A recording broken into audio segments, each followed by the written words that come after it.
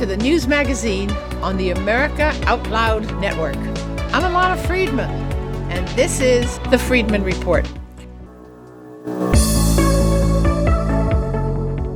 Well, 2020 is on the way out, and 2021 is on the way in. And many would say it's about time. Good riddance. Because for far too many people, 2020 was the year from hell.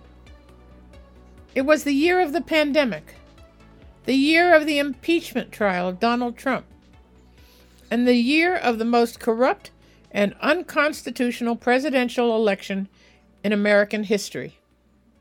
Let's begin with the virus. Because of all the stories, this one was the one that colored our lives more than any other.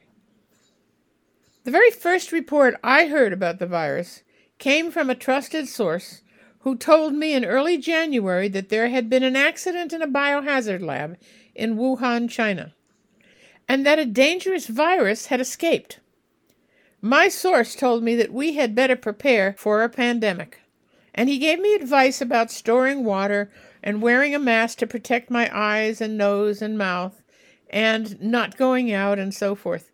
This was something that I had really never thought about in these terms or in such personal way. But I began talking about the coming pandemic on my January 15th show, and I wrote an article about it called, "What is China Hiding? The Real Story About the Coronavirus." And that came out on America Out Loud on January 27th. You can find it on the website. By that time, according to the World Health Organization, the United States had 5 confirmed patients with the virus. And on January 31st, President Donald Trump blocked all travel from China to the U.S. From the beginning, the World Health Organization took the lead in informing the world about the virus, and the Center for Disease Control followed their information pretty closely. Only too many times from the very beginning, they misled us and the world.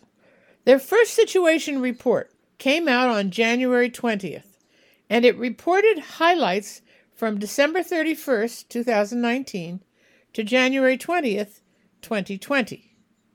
In that first report, they wrote that on the 31st of December, 2019, the World Health Organization China Country Office was informed that they had seen cases of a pneumonia of an unknown cause that had been detected in Wuhan City, in the Hubei province of China.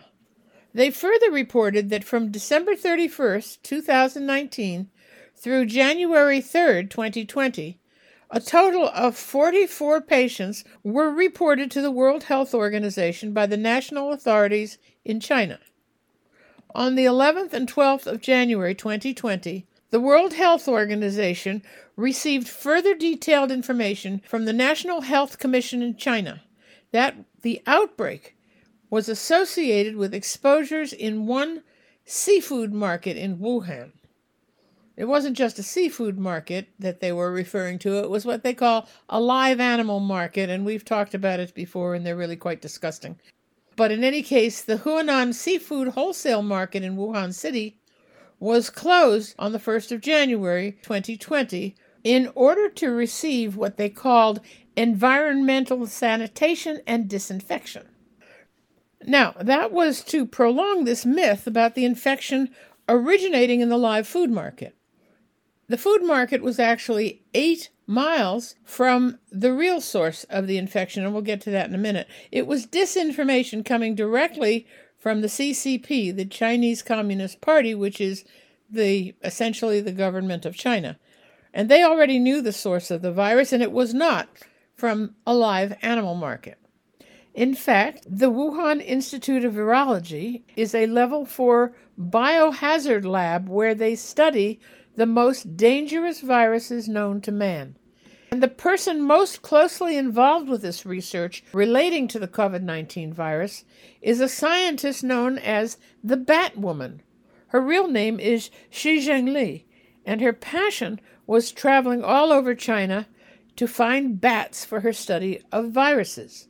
The COVID-19 is believed to have originated in bats.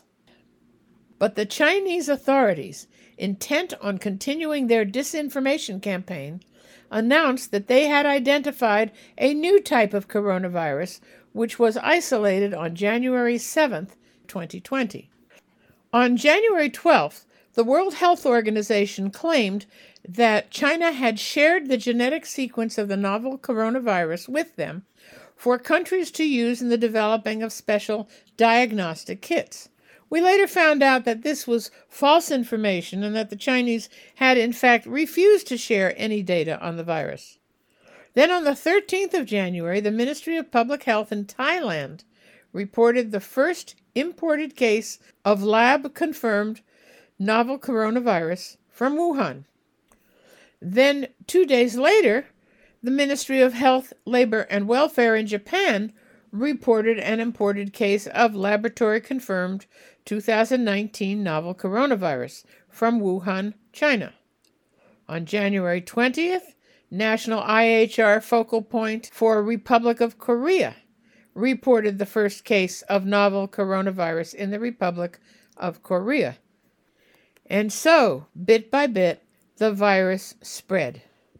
As of January 20th, there were 282 confirmed cases of the novel coronavirus reported from 4 countries, including China, Thailand, Japan, and the Republic of Korea.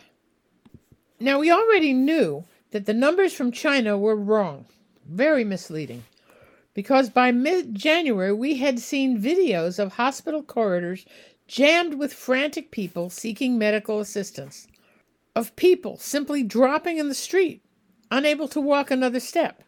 We also knew that the Lunar New Year was about to occur on the 25th of January, and this was a time when the Chinese people traditionally travel. I already had reports that the Chinese had allowed 5 million people to leave Hubei province to travel to other parts of China and abroad. I began writing and broadcasting reports on the lies coming out of China, how the CCP had forced a doctor to stop discussing this new virus that he had discovered with his colleagues, and of how he died of the disease himself, only weeks later. I wrote about how field hospitals were being built in Wuhan, each with 1,000 beds, and how many thousands of people were dying and their bodies were being rushed to more than 70 crematoria in Wuhan. These crematoria were working 24 hours a day, 7 days a week, just trying to keep up with the rapidly rising rate of deaths. And I also talked about how the city of Wuhan was being sealed so that no one could enter and no one could leave, and about how 25 million cell phones suddenly went dark. The numbers coming out of China couldn't possibly be true. They were too low. But the head of the World Organization was closely aligned with Xi Jinping, and he obediently repeated whatever Xi told him to say. The point here is fairly simple, and it's part of a much larger picture. China is in a war with the United States to dominate the world and take America's place as its economic leader. And China doesn't play by the rules. That, my friend, is an understatement. If you've been following the Friedman Report, you already know that the Chinese Communist Party has imprisoned more than 1 million Uyghur Muslims in hundreds of re-education centers in Xinjiang province in China's northwest. A spokesman for China's United Front Work Department told a UN panel, quote, Xinjiang citizens, including the Uyghurs, enjoy equal freedoms and rights. There is no arbitrary detention or lack of freedom of religion or belief. He said there are no such things as re-education centers. But he added that criminals convicted of what he called minor offenses have been assigned to, quote, vocational, educational, and employment training centers with a view to assisting in their rehabilitation, unquote. China has turned lying into an art form. But first-hand reports from people who have escaped from China after having been imprisoned in such camps have reported 24/7 surveillance, torture, rape, forced abortions and sterilization, and even organ harvesting at these camps.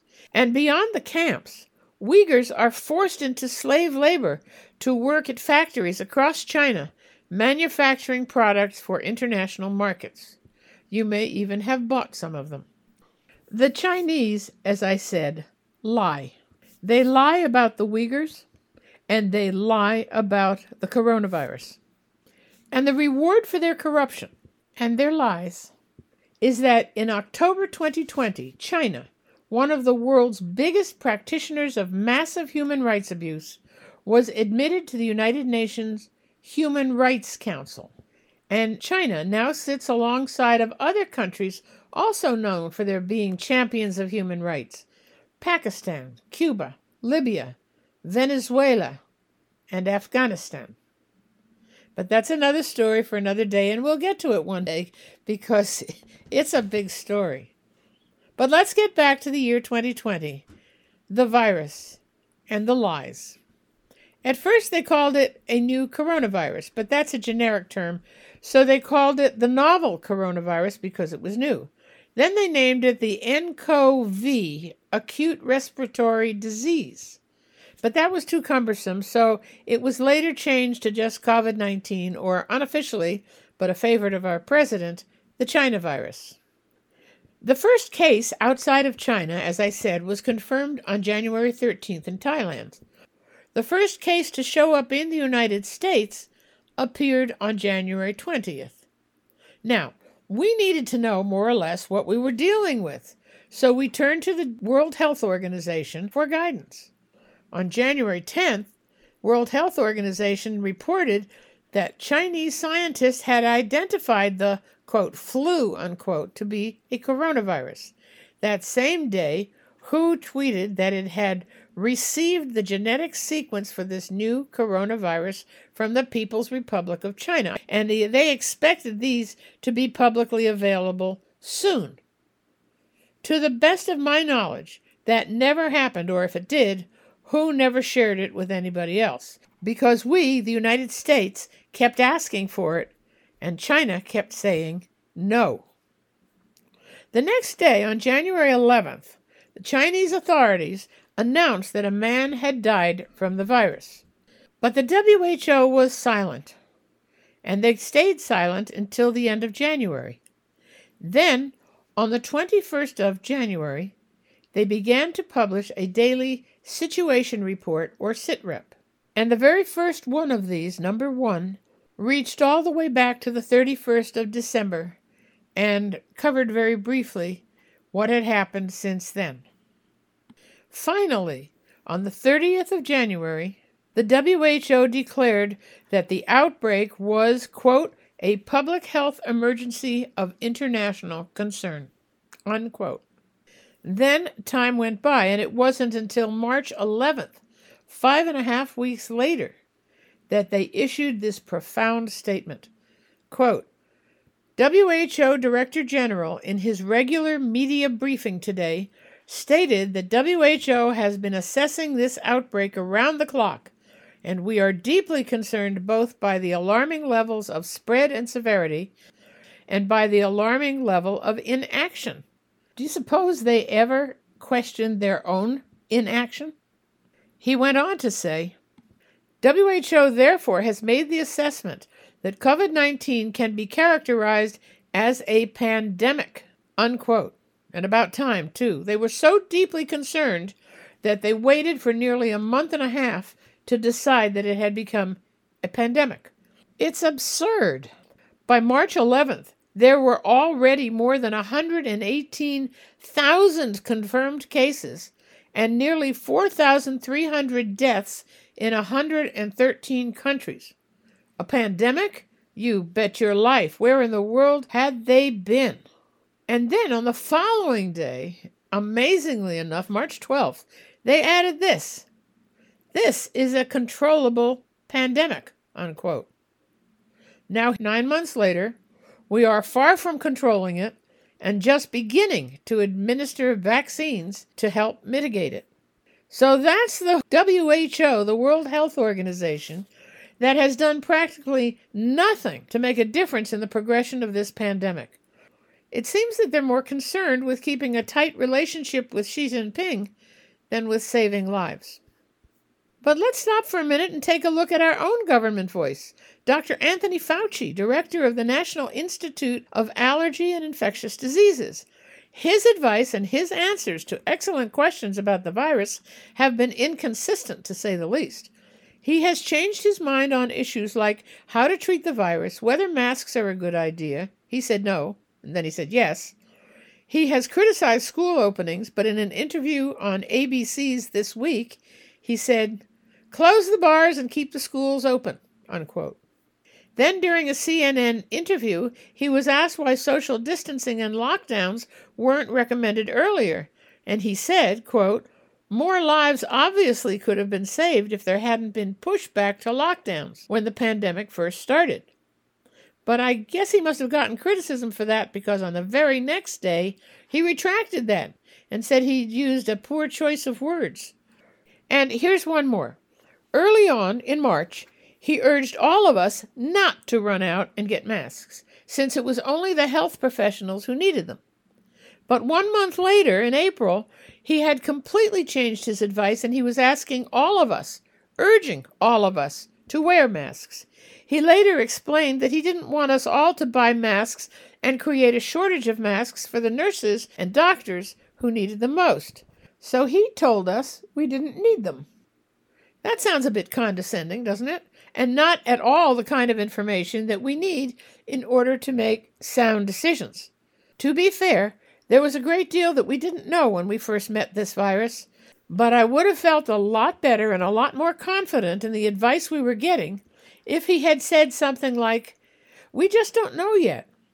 To say something wrong and misleading in order to say something when you are supposed to be the expert, that's just wrong. Okay, time for a short break, but I'll be right back.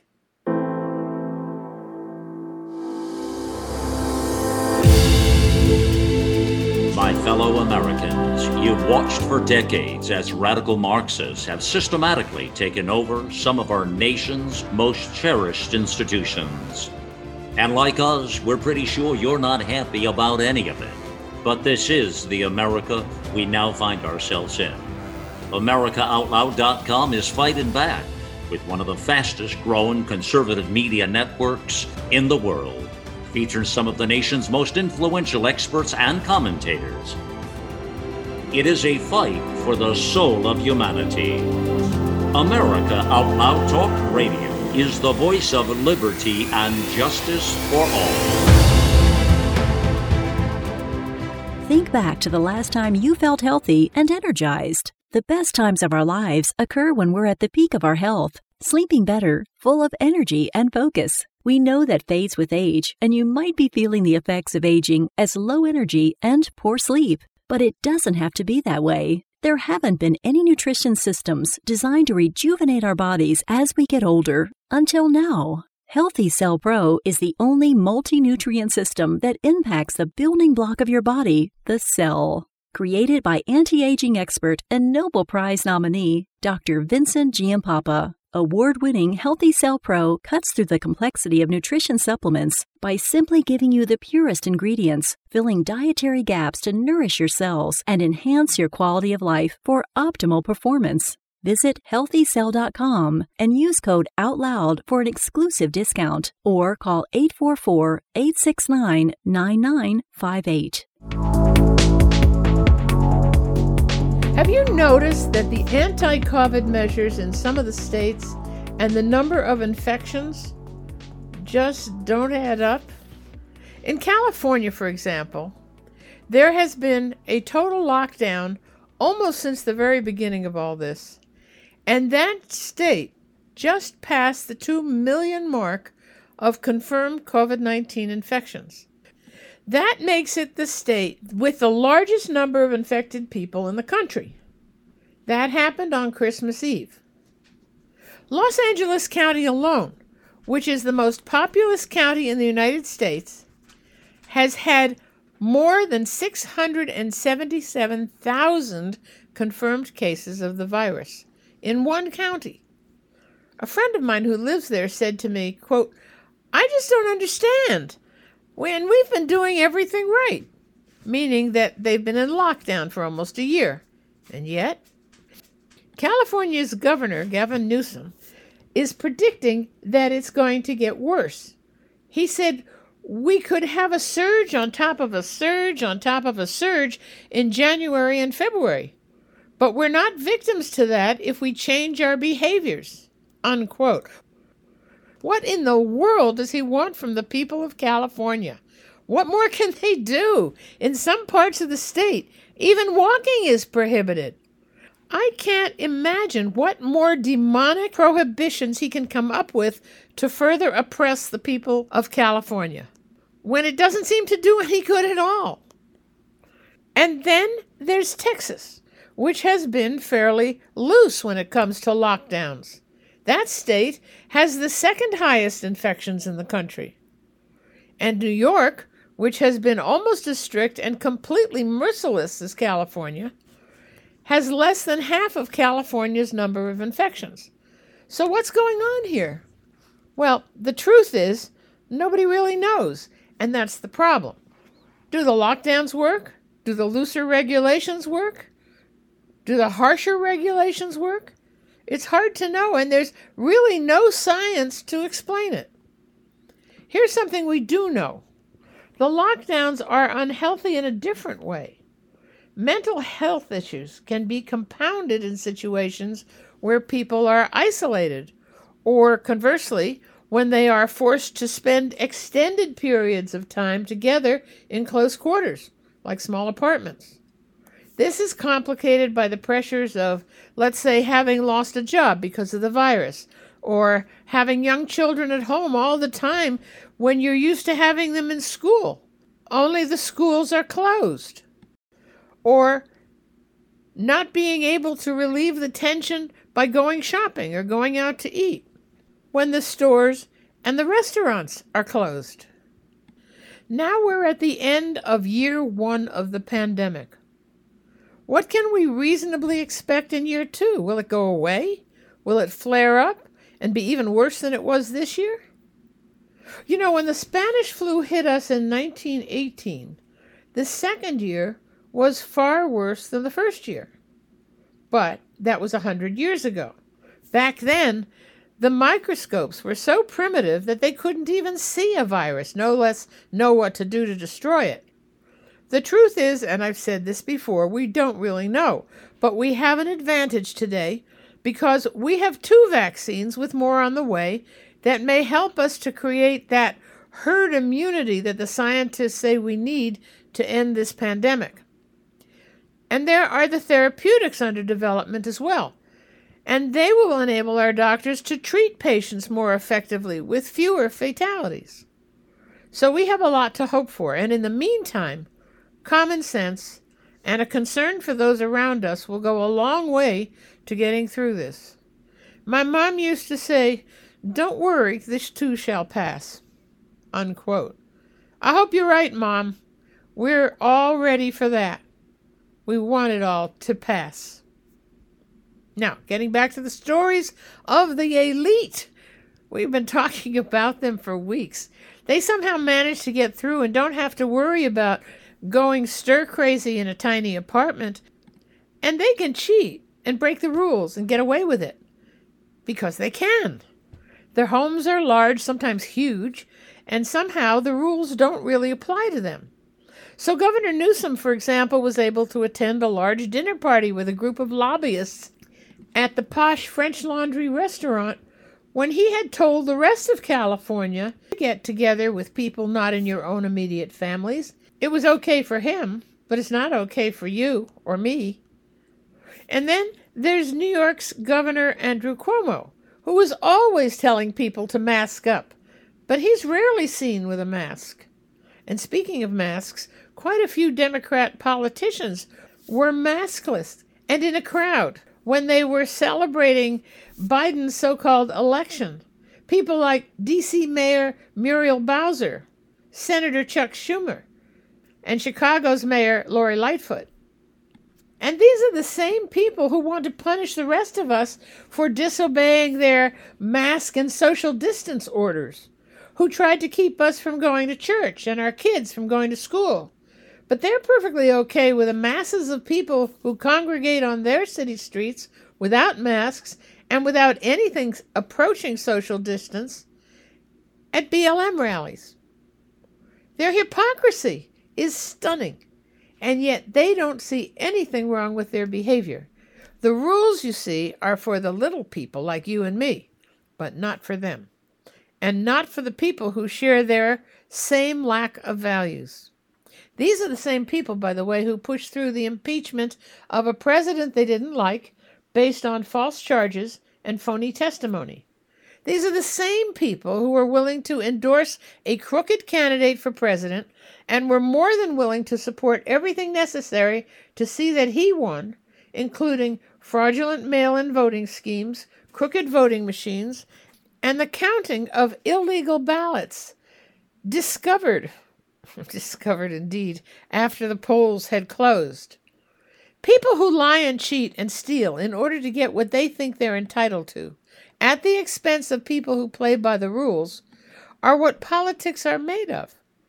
But it seems that it never has been worse than it is today. The Democrats spent the last 4 years trying to delegitimize the president, who was duly elected, without stopping to take a breath. They lied, they cheated, they broke the rules, and they made up their own rules. They even broke the law. But they hold the power. So they have not been stopped, and they have thrown the country into a pitched battle that is not likely to end well. Donald Trump has played by the rules, but he's raw, and he's outspoken. He says what he thinks, and he is basically honest, which is almost unheard of in a politician. But of course, he's not a politician, which is why so many people love him. And by the way, why he was apparently chosen as the most popular man in 2020.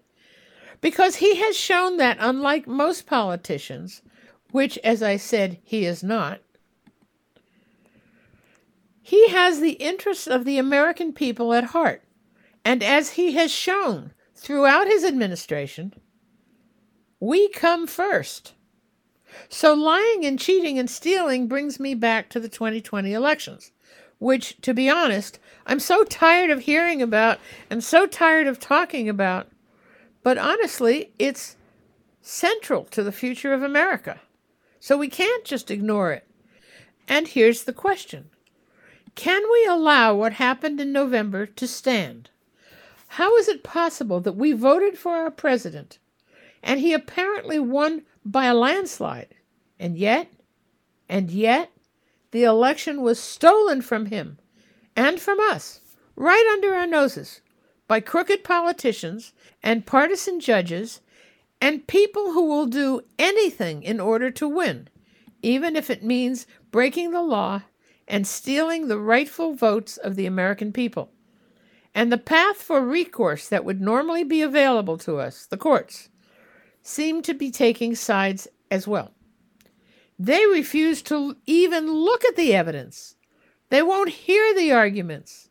And the cheating continues, even now in Georgia. What does this mean in the 21st century? What does this mean in 2021? What does this mean in America? We have always had confrontational elections. That's the nature of the beast.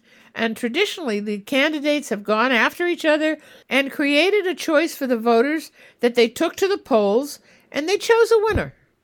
And then the politics got put on the shelves, and everybody went home until the next elections.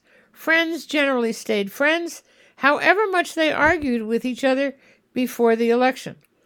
But today, it's all changed. The left and the right can't even talk to each other. Families are broken. And even more important, never before have we reached a point where one of the candidates is seen as a real threat to the future of the country. In the 2020 election, the Biden-Harris ticket is seen by the right as a direct threat to our constitutional republic. And even a 4-year term is seen as so damaging that America, as we have known it, might never recover. That means that if we cannot fix it, If the corruption is so pervasive and the dishonesty is so deeply rooted that even the legal system is beyond our reach, what then? Well, if we were Antifa or BLM or even just Democrats, what would we do? We would take to the streets and we'd riot and loot and burn and even shoot. But we're not any of those. I have a colleague who thinks that it's time for us to take off the gloves and play by their rules. In his words, take them off the streets. But I don't agree. This constitutional republic of ours must be strong enough to fight our enemies, even when they come from within. And in fact, that is what the founders who framed the Constitution were worried about when they wrote the first 10 amendments. They wanted to ensure that we, 240 years later, would not have to fight tyranny in our own government. It is our destiny to take the trust that they had in us to be strong enough to use the tools they gave us in the Constitution to preserve the Union and save America. It is we, the people, to whom they gave those tools. Now, it lies with the House and Senate to protect the Constitution as they swore to do. But if they are corrupted by the power they hold, if the wealth that it brings them is too tempting, as it seems to be for too many on both sides of the aisle, then it is either the president who must be the power that saves the nation, and we, the people, must support him in every way we can. And if the president is unable to do that, then it is we, the people, to whom the founders gave the right and the tools to defy tyranny, even in our own government. The president has the tools given to him by the Constitution, and he also has the support of 80 million Americans. Now, there is a bill before the Senate now, and it carries with it a promise of a $2,000 check for desperate Americans who are trying to keep their lives and their families together through this awful pandemic. It was a senator, a Republican, and no other than Senate Majority Leader Mitch McConnell who blocked the passage of this bill. And no one, except maybe him, of course, knows why. The president made it clear that he wanted the $2,000 for Americans. As I said, he puts us first. But it was a Republican leader who blocked it. McConnell was the only one in the entire Senate who voted against it. But his vote was enough because Senator Chuck Schumer requested unanimous consent, which means that everybody in the Senate has to vote for it. And the benefit of that is that the vote is not recorded, but everyone must vote for the bill. And McConnell did not. After the vote, President Trump posted this message on Twitter: "Unless Republicans have a death wish, and it is also the right thing to do, they must approve the $2,000 payments ASAP. $600 is not enough." Unquote. To be frank, this is the only part of the bill that I like, the $2,000, because it's so necessary. It's needed. People are suffering so badly, and it is only with this kind of help that they might be able to get through. I agree with the president. That $2,000 will go a long way toward helping people have some hope. It will give some breathing room to people who've been suffering from fear of the virus, from the loss of their jobs, their livelihood, the loss of loved ones even, and all the tiny little stresses that have made this year of 2020 so miserable for so many. McConnell owes the American people an explanation, and the Senate owes the American people an affirmative vote and release of the money.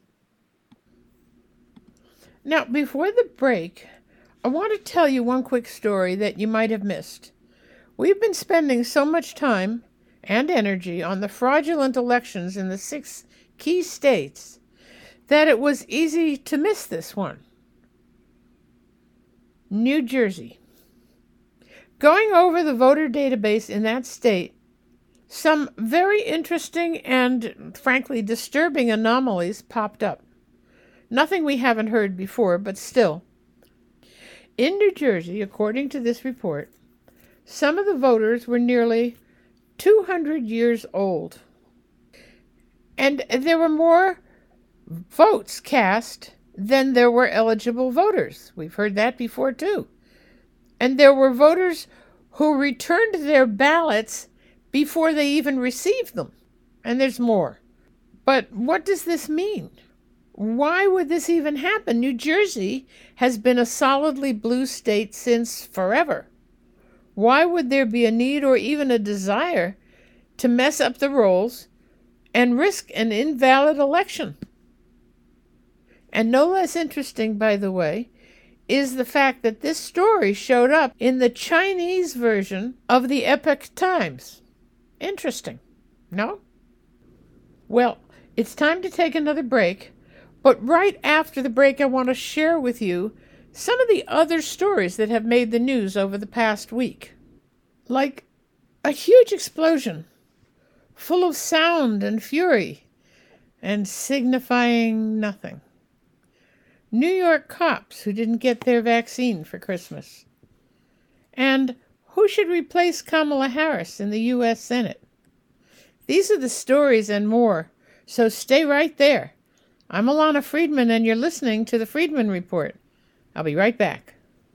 Did you know the average person spends 26 years of their life sleeping? The real troubling statistic is that we spend 7 years of our life trying to get to sleep, struggling with racing minds, tossing and turning. If you're one of the millions of Americans who need better quality sleep, the time to change is now. Sleep is proven to extend our lifespan, protect against terrible diseases like cancer, heart disease, and dementia, make us more attractive and thinner, feel calmer and happier, and boost energy levels, memory, and performance. Until now, most sleep supplements haven't worked, but a new, easy-to-swallow sleep gel, invented by the leading nutrition company Healthy Cell, is designed to support all 4 stages of human sleep to help you fall asleep, stay asleep, sleep deep, and wake up refreshed. It's called REM Sleep. To get a free 2-night supply of REM sleep, visit healthycell.com/sleep. That's healthy, CELL.com/sleep. Now here are a few stories that were breaking news just this week. Nashville.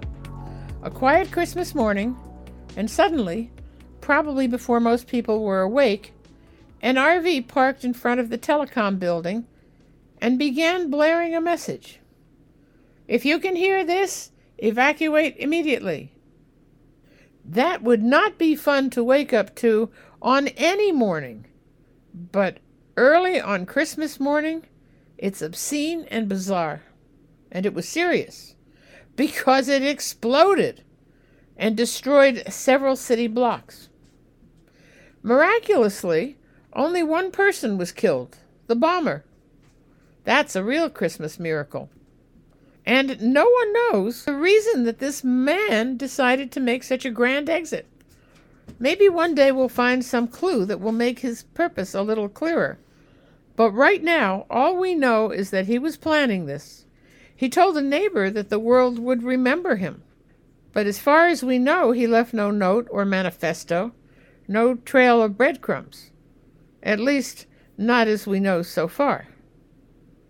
If you're like me, you won't even mention his name.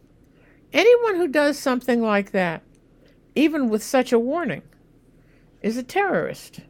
And as far as I'm concerned, he shall remain nameless. Now here's another story, a New York story, and it's sad on its face. The New York police were scheduled to get their first COVID vaccine on the Tuesday after Christmas. But the day before, they were told that their vaccines would be delayed due to what they were told were state supply chain issues. Now, remember, this is New York. This is the state where Andrew Cuomo is the governor and the city where Bill de Blasio is the mayor. Police Commissioner Dermot Shea said this: "As recently as last week or a week and a half ago, we were hoping that we'd get it now and into the first week of January. We're relying on the state and city Department of Health to advise us when we're in line." Unquote. Once again, the police are getting short shrift in a city that has already reduced their budget significantly. Shea's remarks confirmed a memo circulated Monday within the Detectives Endowment Association Union, warning that the shots, the vaccines, would be delayed. The memo said in part, "The state has not released the vaccine in the quantity needed for the NYPD. But New York's fire department EMTs began getting their vaccines last week." Why does this sound like more of Cuomo's shenanigans? Is this payback for some slight, real or imagined, that the egomaniac in Albany has with the NYPD? He was quick to complain about the president's slow supply chain and getting what Cuomo demanded from him in a hurry, if not yesterday. Cuomo will deny that this is payback for the police. Of course he will. But it has all the smell of his nastiness all over it. Just saying. And here's another story from the Golden State, the one that has lost a lot of its golden glow, California. If Kamala Harris is going to be Joe Biden's vice president, then California needs a new senator. And Governor Gavin Newsom knows just the guy. Oops. Did I say guy? Well, there's the problem.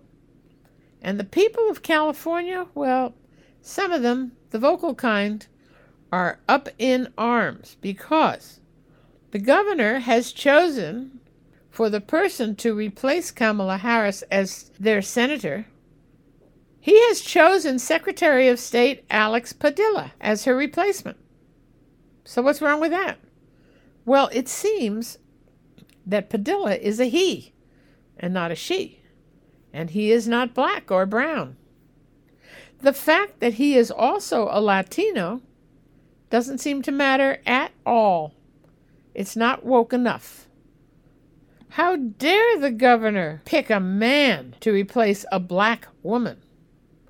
Well, the fact that Kamala Harris has a black father, who incidentally is not at all a fan of his daughter's identity politics, and an Indian mother, meaning from India, means that her successor in the Senate must be a mixed-race woman of color. Period. No mention of qualifications. What qualifications? You see, it's the color that's important and the gender. Kamala Harris and Joe Biden stand only for what they can get out of their positions. When Harris was district attorney in California, she put many people in jail for marijuana infractions. But today, she jokes about smoking pot herself. These are the same double standards we've been talking about over and over again. What is okay for the elite is criminal for the rest of us. How is that okay? And here's another one from California. This one's from San Francisco, where the early shutdowns closed indoor dining for restaurants and bars. That was a huge loss for the owners of these places. But you know what they did?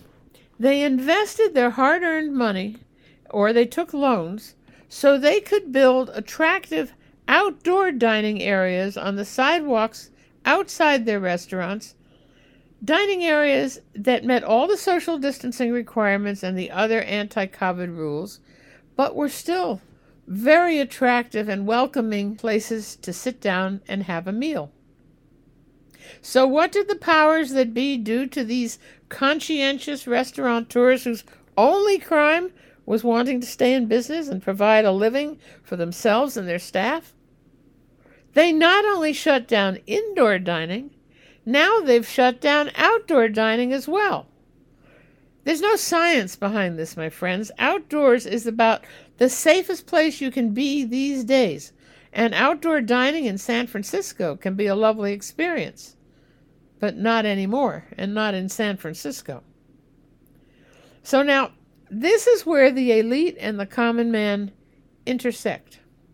Because all these sidewalk patio areas, which are now closed, which were built and remodeled and created to give the diners a wonderful experience, these sidewalk patio areas are now closed to the dining public, but they're homes for the countless number of homeless people in San Francisco. And what was only days ago an attractive and inviting place to dine is now strewn with rubbish, needles, and human waste. How is that an improvement in our healthy alternatives? How have our state governors destroyed the livelihood of hard-working people who brought joy to the lives of the tax-paying citizens of San Francisco? There is no science behind these decisions. I know I'm repeating myself, but it makes me so angry because they're always saying, follow the science, follow the science. But there's no science here. In Los Angeles, there's now a regulation that you can't ride your bike or even go for a walk unless it meets the requirements of being essential, like going to the doctor. Why do I feel like I'm Alice in Wonderland, where nothing is what it seems, and nothing makes any sense at all? What is wrong with the people of California that they put up with this? What is wrong with them that they re-elect these jerks who are slowly taking away from them all their freedoms in the name of safety that is not backed by any science, and all the while ignoring their own rules, raising taxes, and destroying the cities that once made California one of the most beautiful destinations in the country? As the King of Siam said in the Broadway musical The King and I, it's a puzzlement. You know, one of Donald Trump's most important contributions to America and the American people during his 4 years in the White House was his commitment to America First. America First. That was his mantra when negotiating international deals with other nations and when he brought industry back to our shores from overseas.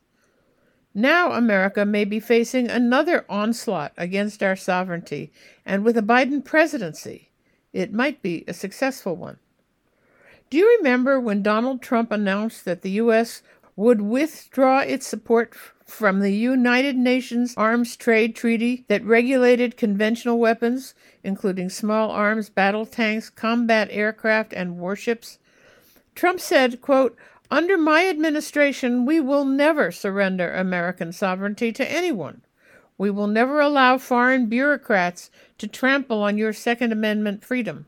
I'm officially announcing today that the United States will be revoking the effect of America's signature from this badly misguided treaty," unquote. At the time, Trump went on to say, Democrats have proposed banning new guns and confiscating existing guns from law-abiding citizens. What they don't tell you is the bad guys don't give up their guns, and you're not going to be giving up your guns either, unquote. The big fear with the UN Arms Trade Treaty was that they would demand control over the sovereignty of our country when it came to guns and countermand the Second Amendment. And although handguns are only a small part of what they want to control, it is important to millions of legal gun owners in America who want to continue to be protected under the Second Amendment. Well, now we are facing the prospect that the dismantling of the Second Amendment may be an important part of the agenda of the Democrat Party. And if Joe Biden is successful and becomes president, there is a good possibility that new gun control laws and even gun confiscation will be an important part of their mission over the next 4 years. The Democrats address the issues of private gun ownership in their 2020 platform. In part, this is what it said, quote, Democrats will enact universal background checks, end online sales of guns and ammunition, close dangerous loopholes that currently allow stalkers, abusive partners, and some individuals convicted of assault or battery to buy or possess firearms, and adequately fund the federal 47 background check system, unquote. There's more, but what concerns me is what is not there, because if you remember the campaigns, the Democrat campaigns in the primaries, the candidates were fairly outspoken on the subject of guns. And here's the thing. One of the big issues for gun control supporters is gun registration. And what Second Amendment supporters say is that the reason for gun registry is so that when the government decides to confiscate weapons, they know where they are. This is what happened in Nazi Germany. This has happened in countries all over the world. Gun registry is the first step to gun confiscation. And gun owners in America do not agree that this is an appropriate position for any American party to take.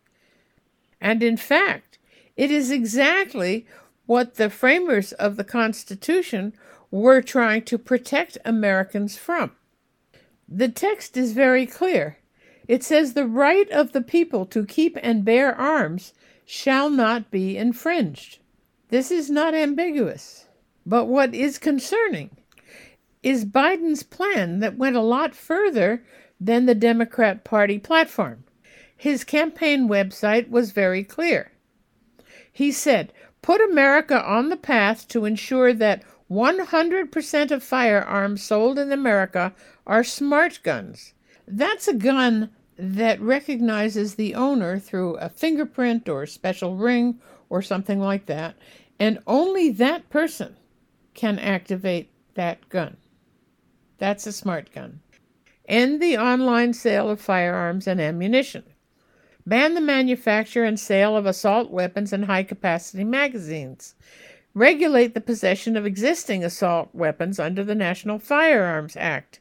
Buy back the assault weapons and high-capacity magazines already in our community. Reinstate the Obama-Biden policy to keep guns out of the hands of certain people unable to manage their affairs for mental reasons, which President Trump reversed. Well, President Trump reversed that because it targeted veterans. You know, one of the things that really annoys me is when people who know very little about guns talk about assault rifles without any definition, and among other things, they want them banned because they sound scary, and they talk about an AR-15 as an assault rifle because it looks scary to a person who's unfamiliar with guns. An assault rifle is generally an automatic rifle. You press the trigger and it fires and keeps firing until you release the trigger. And it's also used in battle. It's not used for hunting and it's not used for target practice. An assault rifle is meant for an assault. An AR-15 is not an assault rifle. The AR-15 is simply a rifle with a different design.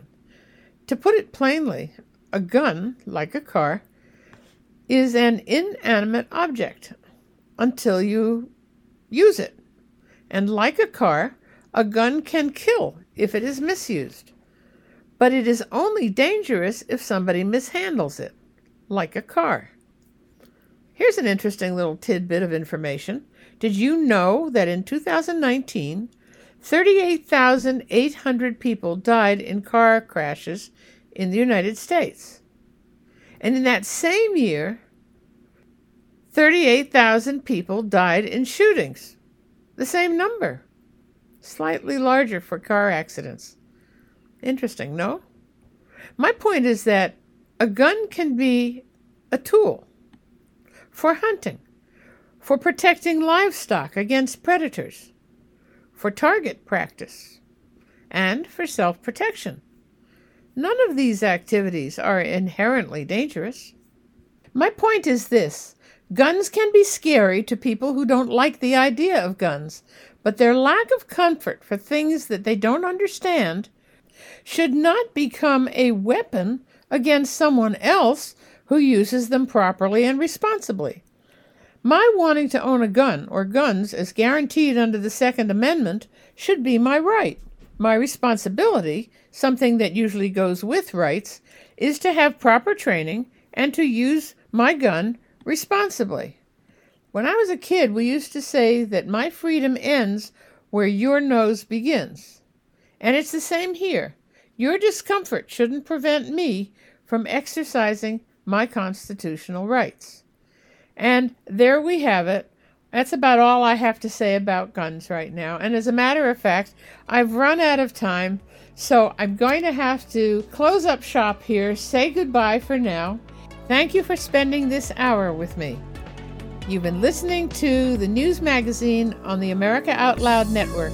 I'm Alana Friedman, and this has been The Friedman Report.